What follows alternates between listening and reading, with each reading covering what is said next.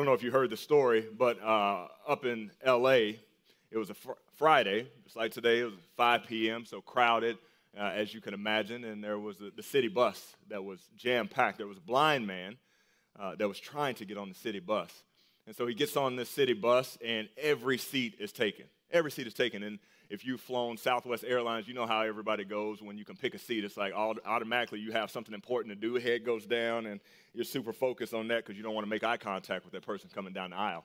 So same thing is happening. Nobody wants to move for this blind man to have a seat. So after, a minute or so of trying to figure out a seat and not having one, one kind gentleman finally got up and gave his seat. And when that man gave his seat, everybody just gasped. They were, how dare him? Why would he do that? And it was a weird situation because here's one guy that finally was kind. Nobody else wanted to give the blind man the time of day to give him a seat. One kind man gave him a seat, and everybody had a problem with that. They're frustrated with it. Well, the bus got ready to go, and before it could get to the next light, 5, 6 police cars swarmed the bus. Police officers jump on the bus, and they arrest this man that had given up his seat. And so everybody cheered because the man got arrested, and they were happy, and it was just such a bizarre situation. But then after a while, the bus kept going, and everything was fine, and the man that gave up his seat, who happened to be the bus driver, went to jail. There you go. All right. I just have to wait for a few delayed laughs. You see, because if you hear that story, you're like, what's the problem? Man gave up his seat, great, bravo. Somebody should have done it. But it's a problem if the man that gave up his seat to the blind man is a bus driver. Well, now you're putting everybody else in danger. So it goes from being a good situation to a terrible, terrible problem. But see, you wouldn't know that if you just heard that a man got arrested for giving up his seat. The whole point in that story is for you to understand and get the whole context of the story, because if you get the whole context of the story, it allows you to understand what exactly happened. It allows you to grasp what actually went on, as opposed to you reading into the situation based on just the limited amount of information that you have. And so oftentimes when we read Scripture, we don't always know the context, the who, the what, the when, the where, the why, and the purpose of the letter or the purpose of that book, and we oftentimes read into the situation based on what's going on in our current world. And so it's important as we go through the book of Ephesians, and we want to get the most out of Ephesians, and we want to study it well and understand exactly what God meant for us to understand about the book of Ephesians. It's important for us to understand the entire context of the book. And so I want to take this opportunity as we look at the first 2 verses, which will address verse 1, the authorship of it, to go over the entire book of Ephesians. And if you've been with me in Adult Bible Fellowship here on Sunday morning, then this is nothing new to you. We do flyovers over every book of the Bible, but we're going to do a flyover of the book of Ephesians. And my goal for this flyover is to give you the broad picture, almost like if you're flying in an airplane, you can see the whole canvas of what's under you, and you can understand it a little bit better, as opposed to if you're driving down the street.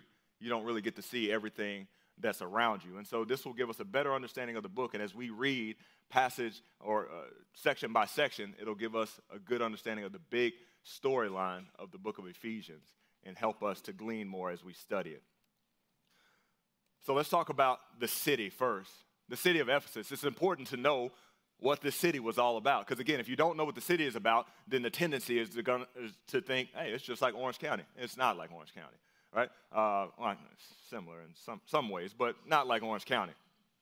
But we need to know about the city that this was written to. And the first thing we need to understand is it was the capital of Asia Minor. Second most important city in the Roman Empire. So you see this Roman Empire is huge. This map up here will show you that. And you see where Ephesus is located. It's a port city. It's right there on the water. And so it connected many trade routes. And so this was a transient city that many people came to make money, to build connections, all of those things. But it was right there on the water. And this was the capital of Asia Minor. And it was the second most important city. The most important city in the Roman Empire? Rome. But outside of that, Ephesus was the place to be. Very wealthy city. A lot of money there. A lot of people that had money, riches, had slaves back then that they had at their own home. Very wealthy city. about 500,000 people there, 500,000 people there. And to put that into perspective, you think about Irvine. Irvine has 300,000 people. And so we're almost doubling the size of Irvine by population in the city of Ephesus. And so this is a major city, very populated city.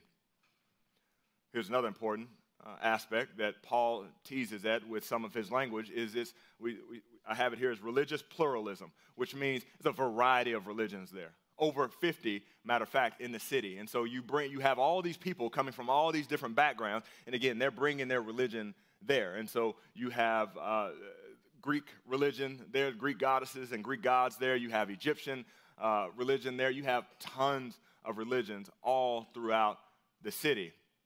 And also, there's a lot of magical practices going on. Matter of fact, this was the center, the hub for all magical practices. If you remember in our weekend service, we, a few weeks ago, I guess it was earlier in the summer, went through Acts 19, where we were listening and hearing Pastor Mike preach on the sons of Sceva.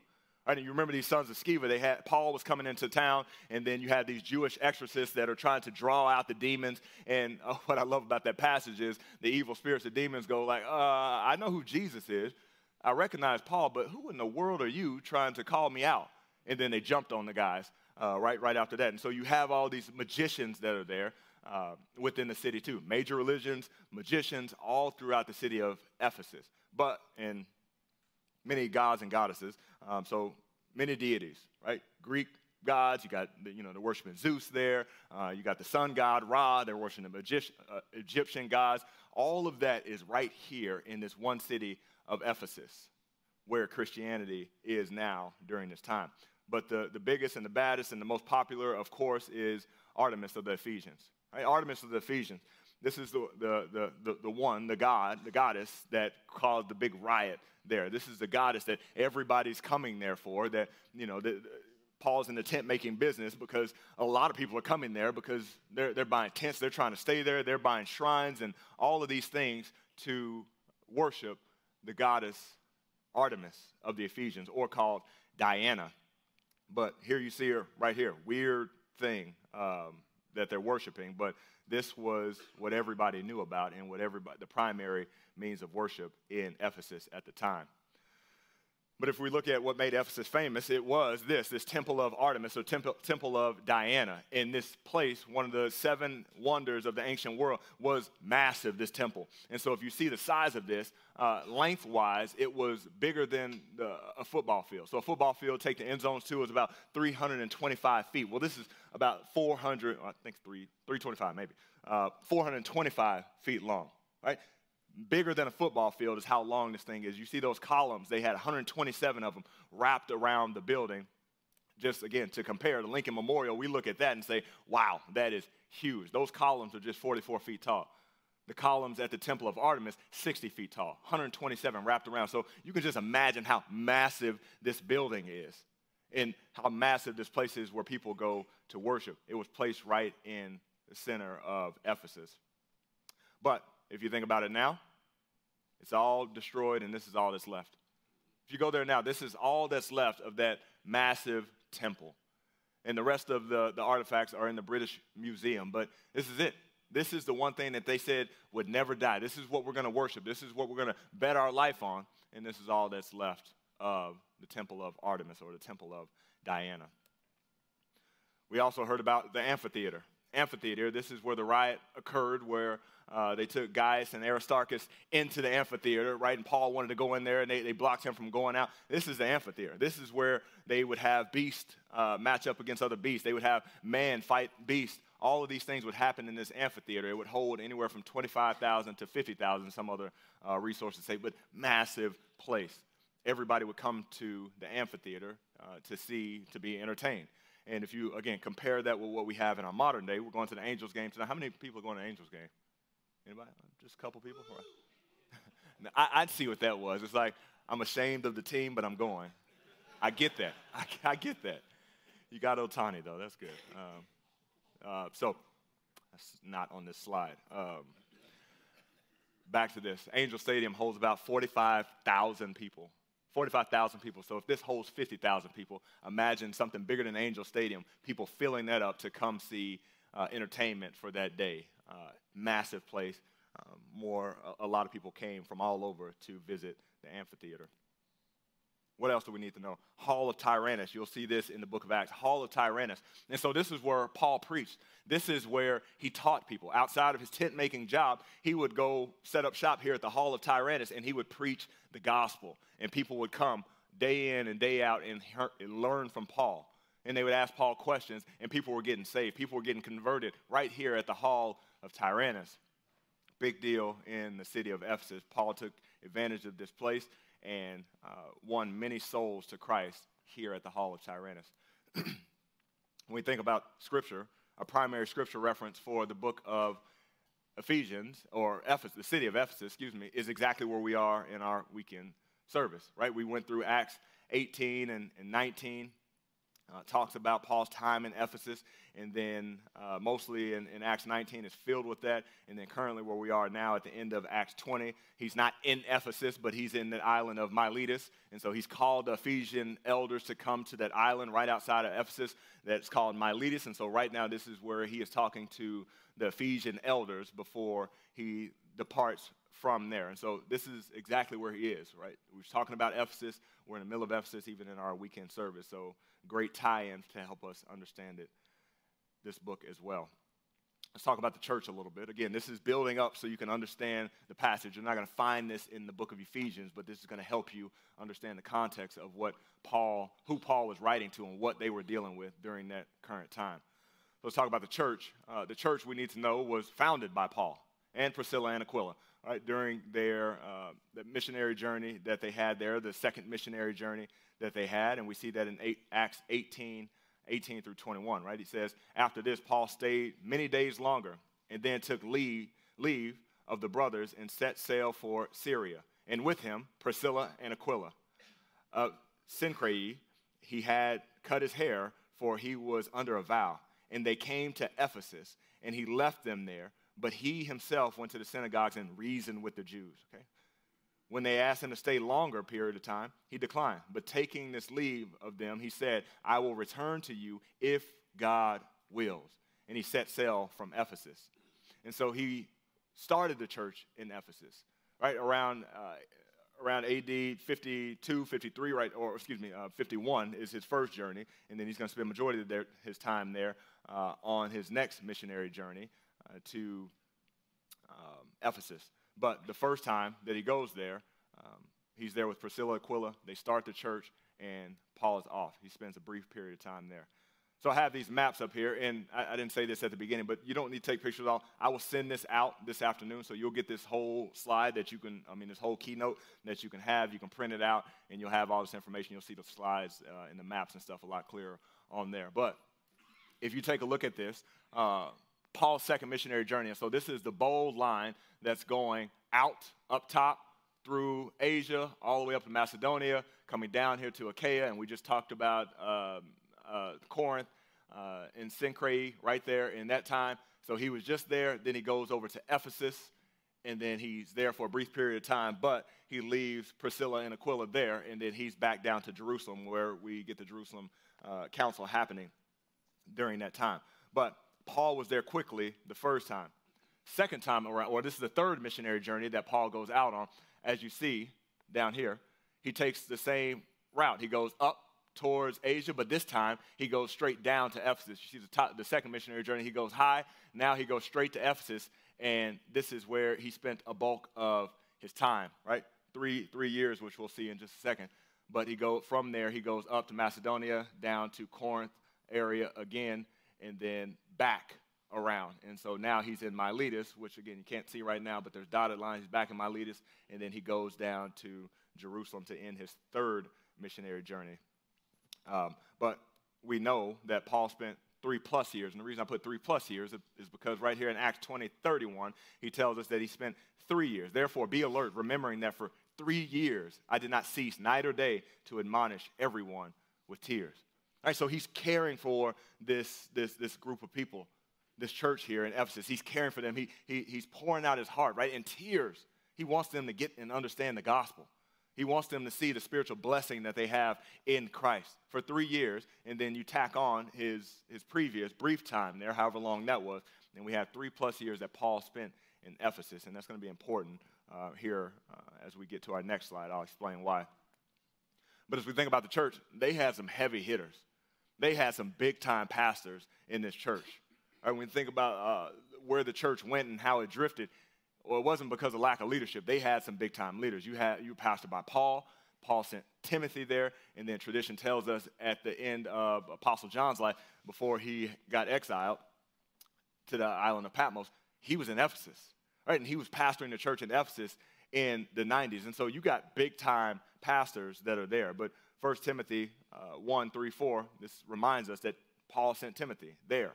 As I urged you when I was going to Macedonia, remain at Ephesus, so that you may charge certain persons not to teach any different doctrine, nor to devote themselves to myths and endless genealogies which promote speculations rather than stewardship from God, that is, by faith.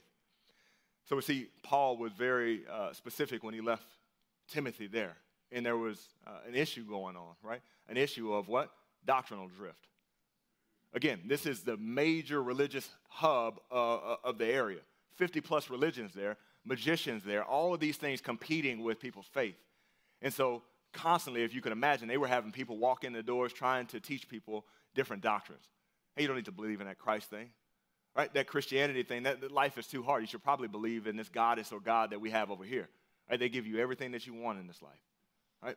And so you can imagine there was this constant pull and tug at their faith in Ephesus. And so Paul sends Timothy there to not allow people to teach different doctrines or be swayed by that. That's the first attempt. We also see another example of this. Jesus talks about the church at Ephesus in Revelations 2:1-4. This is what he said when he's writing to the seven churches in Asia Minor. He says this, to the angel of the church in Ephesus, right? The words of him who hold the 7 stars in his right hand, who walks among the 7 gold lampstands. I know your works, your toil, and your patient endurance, and how you cannot bear with those who are evil, but have tested those who call themselves apostles and are not, and found them to be false, right? He's encouraging them. I know you have this work, but keep reading. I know you are enduring patiently and bearing up for my name's sake, and you have not grown weary. It's a good thing, right? But here's the charge that Jesus writes against them. But I have this against you, that you have abandoned the love you had at first. You'd abandoned the love. That love for Christ that you had, that was driving the way that you live, that was transforming your life for the gospel. You lost that. You lost that. And so maybe externally it was looking good because you were still trained up enough to do some Christ-like things, right? Some churchy things, but you lost your first love. And even as we read that, it makes me think about our church. Right, those faithful Bible teaching churches, while we can sit here and say, yeah, we read God's word, right? We stay grounded in God's word. It's easy to stay grounded in God's word, have really good teachers, but then take a drift over here because we get so wrapped up in the external and we forget the first love. We forget the reason why we're doing it. The reason why we do everything is for Jesus. The reason why we do everything is to glorify Jesus Christ. Not to give ourselves more attention, not to bring attention or favor or money to our own pockets. It's to bring glory to Jesus. He's the person that has given us everything. Everything that we have, every good and perfect gift, as we learn in James, comes from above. Right? And it's for God's glory and honor. So it should be given back to him. But this church, again, in a wealthy city, they got a lot of pressure around them. It's easy for them to lose their first love, and they did. As a matter of fact, I don't know if they repented right then or not, but eventually the church died in the 2nd century. It died. The church was no longer around in the 2nd century because it got gobbled up by the culture. It got gobbled up by the cares of the world. And Ephesus became the leading city for the councils of the Roman churches by the 3rd century. 3rd and 4th century, Roman churches had taken over. Christianity is not around in the city of Ephesus, where it was booming with these major pastors that they had during the time. Last thing on the church that we need to know is it's mostly Gentiles with some Jews there too. Mostly Gentile converts. So they're coming from a lot of these pagan religions, but there's also Jews that are there that know a lot about the Old Testament law. Same law which Paul came from. All right. So again, that's context that helps us understand everything that's going on. Let's talk a little bit about the book now. Background. Author tells us right there in our first verse, Paul, an apostle of Christ Jesus by the will of God. Paul's the author. This starts to get a little disputed later in the early 19th century, but I don't think there's much dispute there. There's a few reasons why. Again, Paul spent 3 years there. If you'll notice, this letter doesn't have any personal contact. Even the book of Colossians, which he'd never been to Colossae, has names that he specifically calls out, and there's some intimacy with him knowing them. There's none of that in Ephesians, and so it becomes weird for a guy that spent 3 years there, right, in tears. And then he kind of speaks in general terms throughout the book of Ephesians, never calling out a specific situation or a name. So that's why you'll have people, and the vocabulary that Paul uses here is slightly different, but I don't think there's much argument there. The author is Paul. He wrote this between 60 and 62. This is one of the 4 prison epistles that we have, along with Philippians, Colossians, and Philemon. But he's in a Roman prison writing to the church at Ephesus. Recipients. It tells us this in verse 1 as well. It says, the saints who are faithful in Christ Jesus. Saints who are faithful in Christ Jesus. And the reason I skipped over 2 words is because those 2 words are in question. And this is what caused some controversy on who did he write it to. Because those words in Ephesus were not in the earliest and most trusted manuscripts. It, in fact, just read to the saints who are and are faithful in Christ Jesus. And so you have more manuscripts that enter Ephesus later on, but the original oldest manuscripts that we have, they don't have the words in Ephesus. And not a big deal, but it poses a question, was this truly to the Ephesian church? So that's where we get back to, Paul knows these people. He was there for 3 years, right, pouring out to these people, calling them to repentance and faith, but then he doesn't really speak to specific issues. And so is he talking to the Ephesian church, or is this more of just a circular letter that Paul sends out to all the churches in that area? All the churches in that area, and it can apply to them. That's what putting in Ephesus does, or taking it out. I think it's more of a circular letter because of the reason that I just stated. Paul spent so much time there, and to not call out anything specific, it seems to me it's more of a circular letter. However, that doesn't change the reading of this letter. That doesn't change anything that it has to say in regards to the gospel. All of that still rings true. It's just a matter of just trying to think through, who was Paul intending to write to. But for us, as we glean from this letter, doesn't make a difference. So why'd you say it? Because I did. Just go with it. It's good for you to know.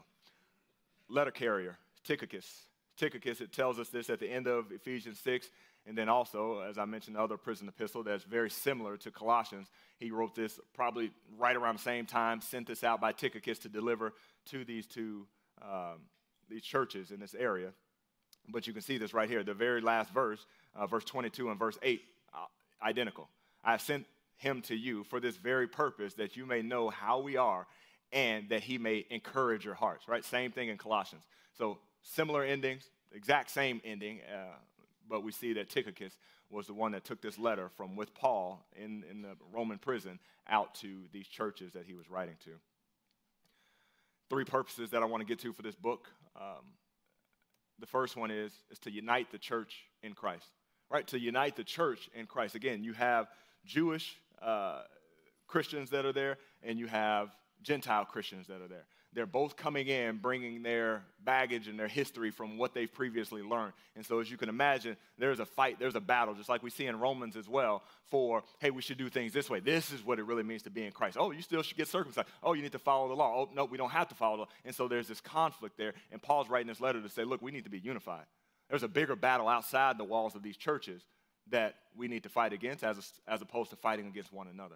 And so part of the purpose of this letter is to unite the church, the body of Christ in Christ, to tell them what it means to be united, to get them to work together and not fight against each other.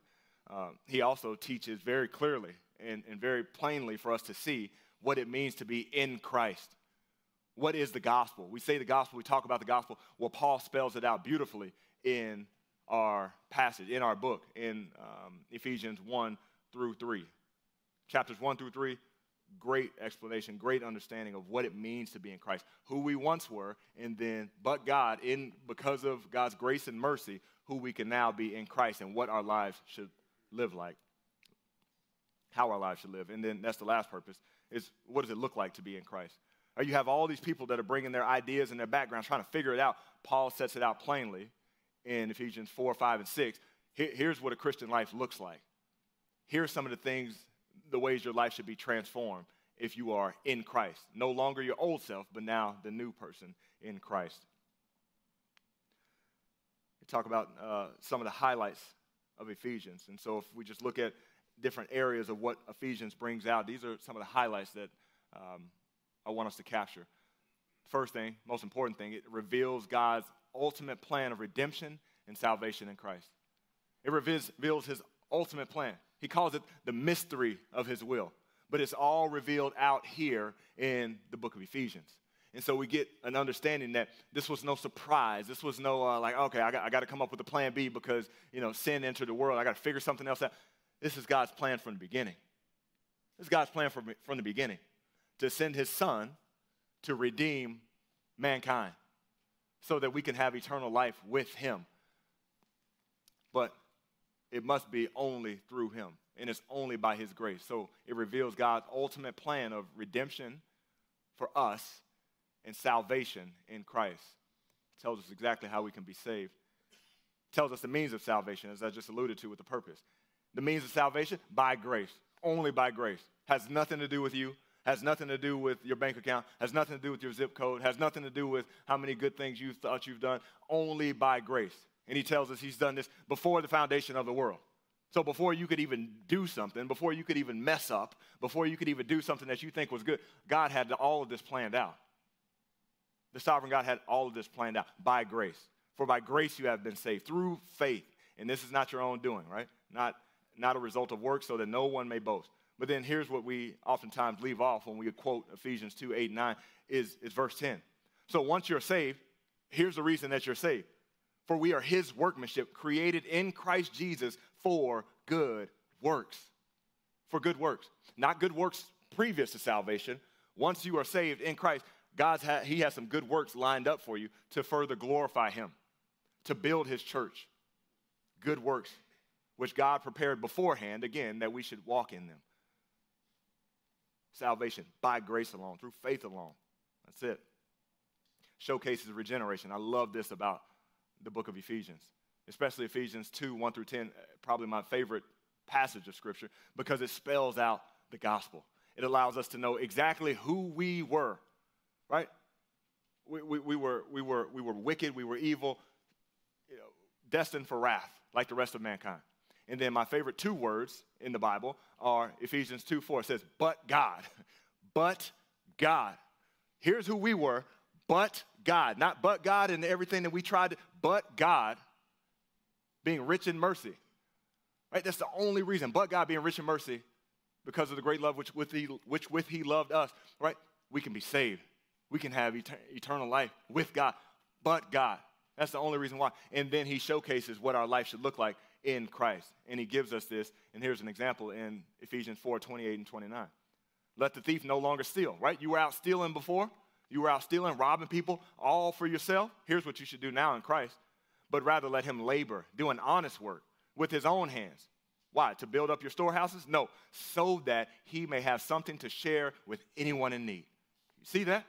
Not only do you go from stealing and doing things to fatten your own pockets, to build your own material wealth. Now God is saying, in Christ, you're going to work hard. You're going to work hard not to fatten your own pockets, not to store up your own wealth, but you're going to do that so you can provide for other people in the body of Christ. That's an amazing transformation. Amazing. Only through God's grace. You don't do that transformation on your own, only with a regenerated heart. Regeneration has to happen. Here's another thing. Let no corrupting talk come out of your mouth, but only such as good for building up, as it fits the occasion, that may give grace to those who hear. Some of us in here this morning need to hear that. Let no corrupting talk come out of your mouth. Right? You're in Christ. So the talk that should come out of your mouth shouldn't tear people down, but it should be building people up. so that they can glorify Christ more. We need a lot more of that. Showcases regeneration, what we should be doing in Christ, what a Christ-filled life looks like. It also provides God's plan for the church, right? The mystery of his will. The whole plan for the church is to glorify him. It's the bride of Jesus Christ. And God's going to get his glory through all of us, the church, big C, not just this church, little c, Compass Bible Church, but all of the Christians across the planet, the universal church. God has a plan for all of us to serve, to lead, to be involved, to help build his church and give him all the glory. It reveals marriage being about Christ and the church. Christ and the church. Most people think about marriage is about them and what they want to do out of life, or what they want their wife to do, or happy wife, happy, all that other stuff. It ain't about that. It ain't about that at all. Marriage is a picture of the gospel. Marriage is a picture of husband, who represents Jesus, and wife, who represents the church, coming together as one, being unified. That's what your marriage is all about. It's about bringing glory to Jesus. That's what your marriage is about, and that's what he reveals for us in chapter 5. We quote that in marriage counseling and premarital, all that stuff, but it's really about the mystery of the church and salvation in Jesus Christ. Lastly, shows us how to stand against the devil. He shows us how to stand against the devil in chapter 6. We're all in spiritual warfare. We're all in a war. I talked about that in previous men's breakfast. We are in a war right now, men. Right? We're going to have our conference about that, the war on men. There is a war going on right now. If you call yourself a Christian, there is a war that you are in. The question is, do you know that? Do you realize you're in a war? Because you can't see it, right? It's a spiritual warfare. You can't see it. It's not in front of you, but it's coming in every different direction. And Ephesians tells us how to prepare ourselves for that. Not just prepare ourselves, how to be victorious. Because this battle is already won. But we still must walk through it. And so he tells us that in chapter 6. Big highlight that you and I should glean from to understand and be prepared for the schemes of the devil. Let me give you the structure of the book. It's laid out really nicely. It would be really helpful to know this, to have this. Even I would recommend printing this out that I'm about to show you, just to keep with you as you study through the book of Ephesians, so you know where we have been and what's coming up throughout the book, and you can connect it to where we currently are. But as I've alluded to, chapters 1 through 3, the story of the gospel. It's about the gospel. It's a doctrinal section. It's about teaching what the gospel is, what it means to be in Christ. The second part of it, how does that show up in your life? How do you live the gospel out? Right? What transformation happens in your life? He breaks that down. Those are the two sections. Within that, you have these different chapters, and I've taken these titles within these chapters. They're directly from your ESV Bible. So you'll see these as headings in the passage, and it just helps you understand what that particular section is. So these are right in your Bible, so you don't have to you can look these up later or see them later. Verses 3 through 14. We'll spend our time next week and the next 2 weeks in this, the spiritual blessing in Christ. So Paul paints out what the spiritual blessing is that we have in Christ. The vast blessing that you have, more than any other religion could even think about. Right? You have that in Christ. It's a spiritual blessing that you and I have been given and adopted to before the foundations of the world. Right? God has laid all of this out before the foundations of the world. Spiritual blessing in Christ. And then he gives thanksgiving and prayer. And part of his prayer is that the Ephesians and those in that area, that they would see this, that God would reveal it to them, that they would have eyes to see the majesty of the gospel, of God's grace that he's given them. Chapter 2, we talked about already, verses 1 through 10, by grace through faith. By grace through faith. You want to give somebody the gospel to read? I love giving this passage out. Just read that, meditate on that. Ephesians 2, 1 through 10, right? Tells us the story of the gospel, who we once were, but God. Verse 4 starts with that, and then he tells us who we are in Christ and the riches that we have in Christ. And then he talks about being one in Christ, taking these Gentiles who were once far away, it says, once far away, and then now being brought into God's family through adoption, through Jesus Christ, right? We're all one in Christ. Jews, Gentiles, we're all one in Christ. Ends chapter 2, and then he gets into chapter 3. He talks about the mystery of the gospel, and that God has revealed this mystery that was a mystery throughout the whole Old Testament. God has revealed that to Paul so that he may shed light to all that he sees and preach the gospel for them that they can see it clearly now. So Paul is a ambassador of the gospel, he talks about, and a gift that God has given him to share the good news that has now been revealed. And then he gives prayer again for spiritual strength, because guess what? It's not going to be easy, but he wants them to have spiritual strength. And then chapter 4 starts off with, I, therefore. So therefore, with all of that being said, the story of the gospel, here's how you live it out. Here's how you live it out. And he talks about that in chapter 4. You get the unity of the body of Christ. Again, all of us should be one in Christ. In this specific section, he keeps using that word, one, one, one, one. You see it all throughout. Everybody should be one in Christ. We should all be unified. Right? Unified. We all have different gifts. We all are going to be used in different ways. So it's not uniformed, but unified. Unified, we're all one, but we're not all uniform, acting, leading towards one. We're leading towards one thing, but we're being used in different ways to build up the body of Christ. Unity in the body of Christ. And then he talks about the new life. Again, what the new life should look like in Christ and examples of that transformation. And then he tells us that we should imitate Jesus, right? All that we do, we need to walk in love. So everything that you do, all the actions need to be wrapped up in love. And then these next two sections, he gives us the transformation that we should have in these relationships because of the gospel, because of God's grace. And that should come in your marriage. That should come in how you parent. That should come in your work, right? Again, we're talking about work nowadays. He's talking about bond servants and masters because that's what they're dealing with during that time. But same thing, how you treat your boss, or if you have employees, how you treat your employees. It should shine light to Jesus Christ because of the way that he loved us. And then he finishes up with the whole armor of God, right?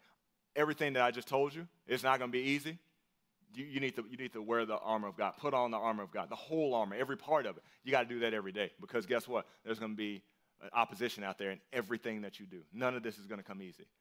And he prepares us with that for the ending, the whole armor of God. Here's one reminder that I want to give you. Obviously, I'll give you reminders all throughout, but here's the big reminder that you and I need to have. Ephesians is for you. Ephesians is for you. Why do I say that? Because the tendency that we have, especially when we get in chapter 1 and chapter 2, is when you hear the gospel, you're going to think, I got to give this to that person. This is good. I got to give that sermon. I got to give this passage to somebody. That's for you. When we talk about the gospel is not a one-time transaction. The gospel is something that you and I should be thinking about every single day. Every single day that should be part of our prayer and to help us live out the gospel. Because the second we start to think it's a transaction of, oh, that's old news, that's for somebody that needs to be in Christ, then we forget God's love for us. We forget that our whole life is about Jesus. Right? The only reason we were saved, we were adopted, we were redeemed, is because God had good works that he had set up beforehand for us to continue to build the church. And so as we go through chapters 1 and 2, it's not for you to think about, what about that person? What about that? It's for you to wrestle with that. It's to think how kind God was, how much grace that he had to save you, how wicked we still are in Christ, but he has forgiven us. You have been justified through the blood of Jesus Christ. Ephesians is for you. The gospel is for you. You and I need to meditate on that daily, and it'll remind us how much love we should be giving towards Christ Jesus in everything that we do. The gospel is for you. Ephesians is for you. If you're a non-Christian here, understanding that this is for you. This is an opportunity where you get to study through probably one of the clearest presentations of the gospel that we have in the Bible. Lays it out clear that once you put your life in Christ, he becomes the Lord and Savior of your life, there's eternity waiting for you. It's not about this life, it's about the next life. There's an eternity waiting for you. But guess what? There's a job to be done to build his church here. But it's the greatest gift that anyone could give is the gift of salvation that God has given us by his grace alone. And so this book, if you haven't surrendered your life to Christ, do that now. And then listen to this book and reap all the blessings and be able to hear all of the blessings that you have being in Christ. more than anything else in this world. And then lastly, of course, Ephesians is for you as we think about the spiritual battle that we're in. We think about the spiritual battle, we need to understand that there is a battle. We need to be reminded. This is not for you to, again, send to somebody else. This is not for you when you think about the transformation or when Ephesians 4 tells us that we need to forgive. It's not for you to be like, I'm going to send this to my wife. No, you need to forgive, right? This is for you. So before you let it bounce off of you and think about somebody else, let it meditate with you. Let it work on you. Because if you let it work on you, then God's going to do a great work in your life for his glory. But let it work on you before you kick it to someone else. Quickly, let me run through this. Getting the most out of this study. If you want to get the most out of this study, then you can. By God's grace, you can. But it's going to require some effort on your end. It's going to require you to sacrifice some of the things that pop up on your schedule. And the first thing I have here is consistency. Be here weekly. What pains my heart semester after semester is we have a great full room like this on day one. But then come October and November, excuses creep in. And then this room shrinks and shrinks and shrinks. Don't let that happen, guys. Don't let that be you. Because guess what? You're going to have something that's going to come up that's going to compete for this time. Don't let that happen. This is the most important thing you could be doing at this hour. I can say that because not a lot is open, not a lot is going on. This is the most important thing. And I can say that because we're studying God's word. That's the most important thing that you can have in your life. Don't let it happen. May that not be the case with this group. May this room be even more full by the time we get to the end of the semester because you're inviting other guys in. You're telling them they need to hear this. They need to be here to study God's word and have their life transformed. Attend weekly. Stay plugged into your group. Prayer requests, connect with the guys. If you meet your guys today, stay connected with them. If you don't stay connected, it'll be so easy to drift off. Right? But if you stay connected, you stay plugged in, meeting, connecting with your guys outside of even today, outside of Friday morning, you'll be plugged in and you'll get more out of this group than just sitting on the sidelines. Preparation. Study beforehand. Don't just allow my preaching, Lord knows, don't just allow my preaching to be the only studying that you have. Don't. Study the passage on your own. Read a trusted commentary on your own. Come to this Friday morning already knowing the passage, have studying the passage, and let this just be an addition to that. That can help you learn the passage more. Use trusted commentaries.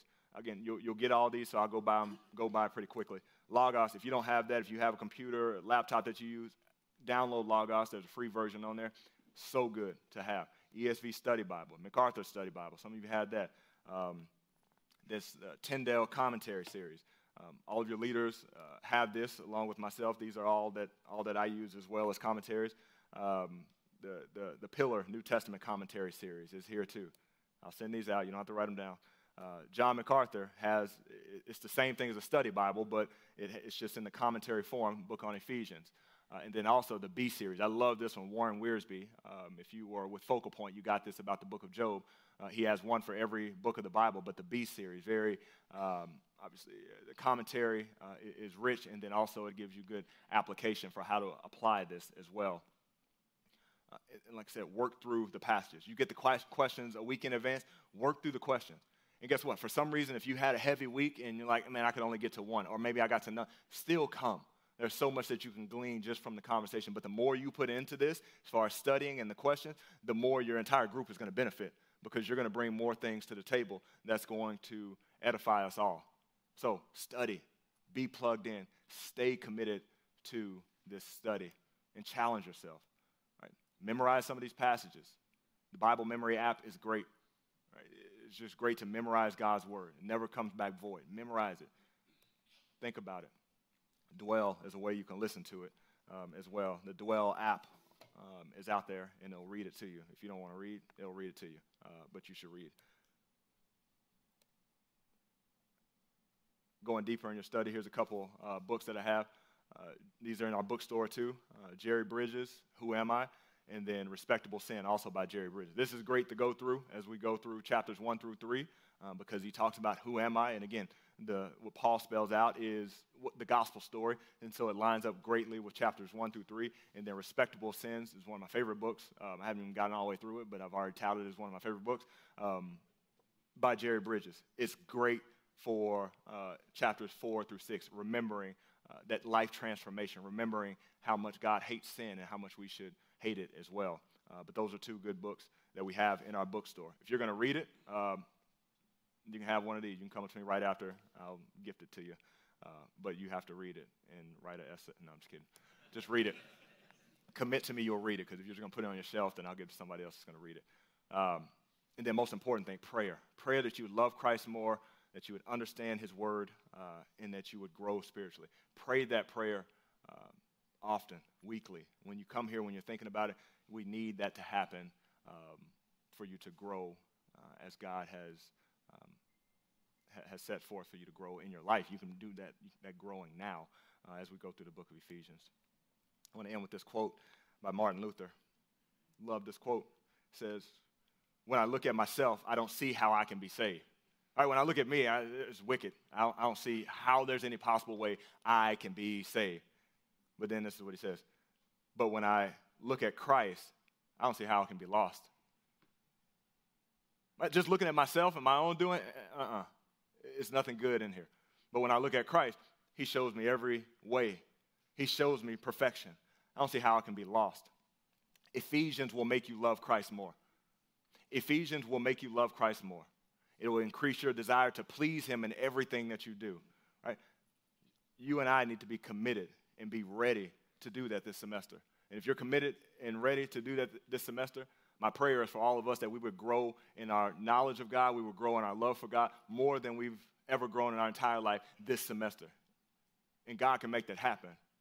But I want you guys to be committed. I want you to be here. I want you to study God's word. And let's see the great fruit and blessings that God has in store for us. Let's pray. God, thank you for this book. Thank you for these men.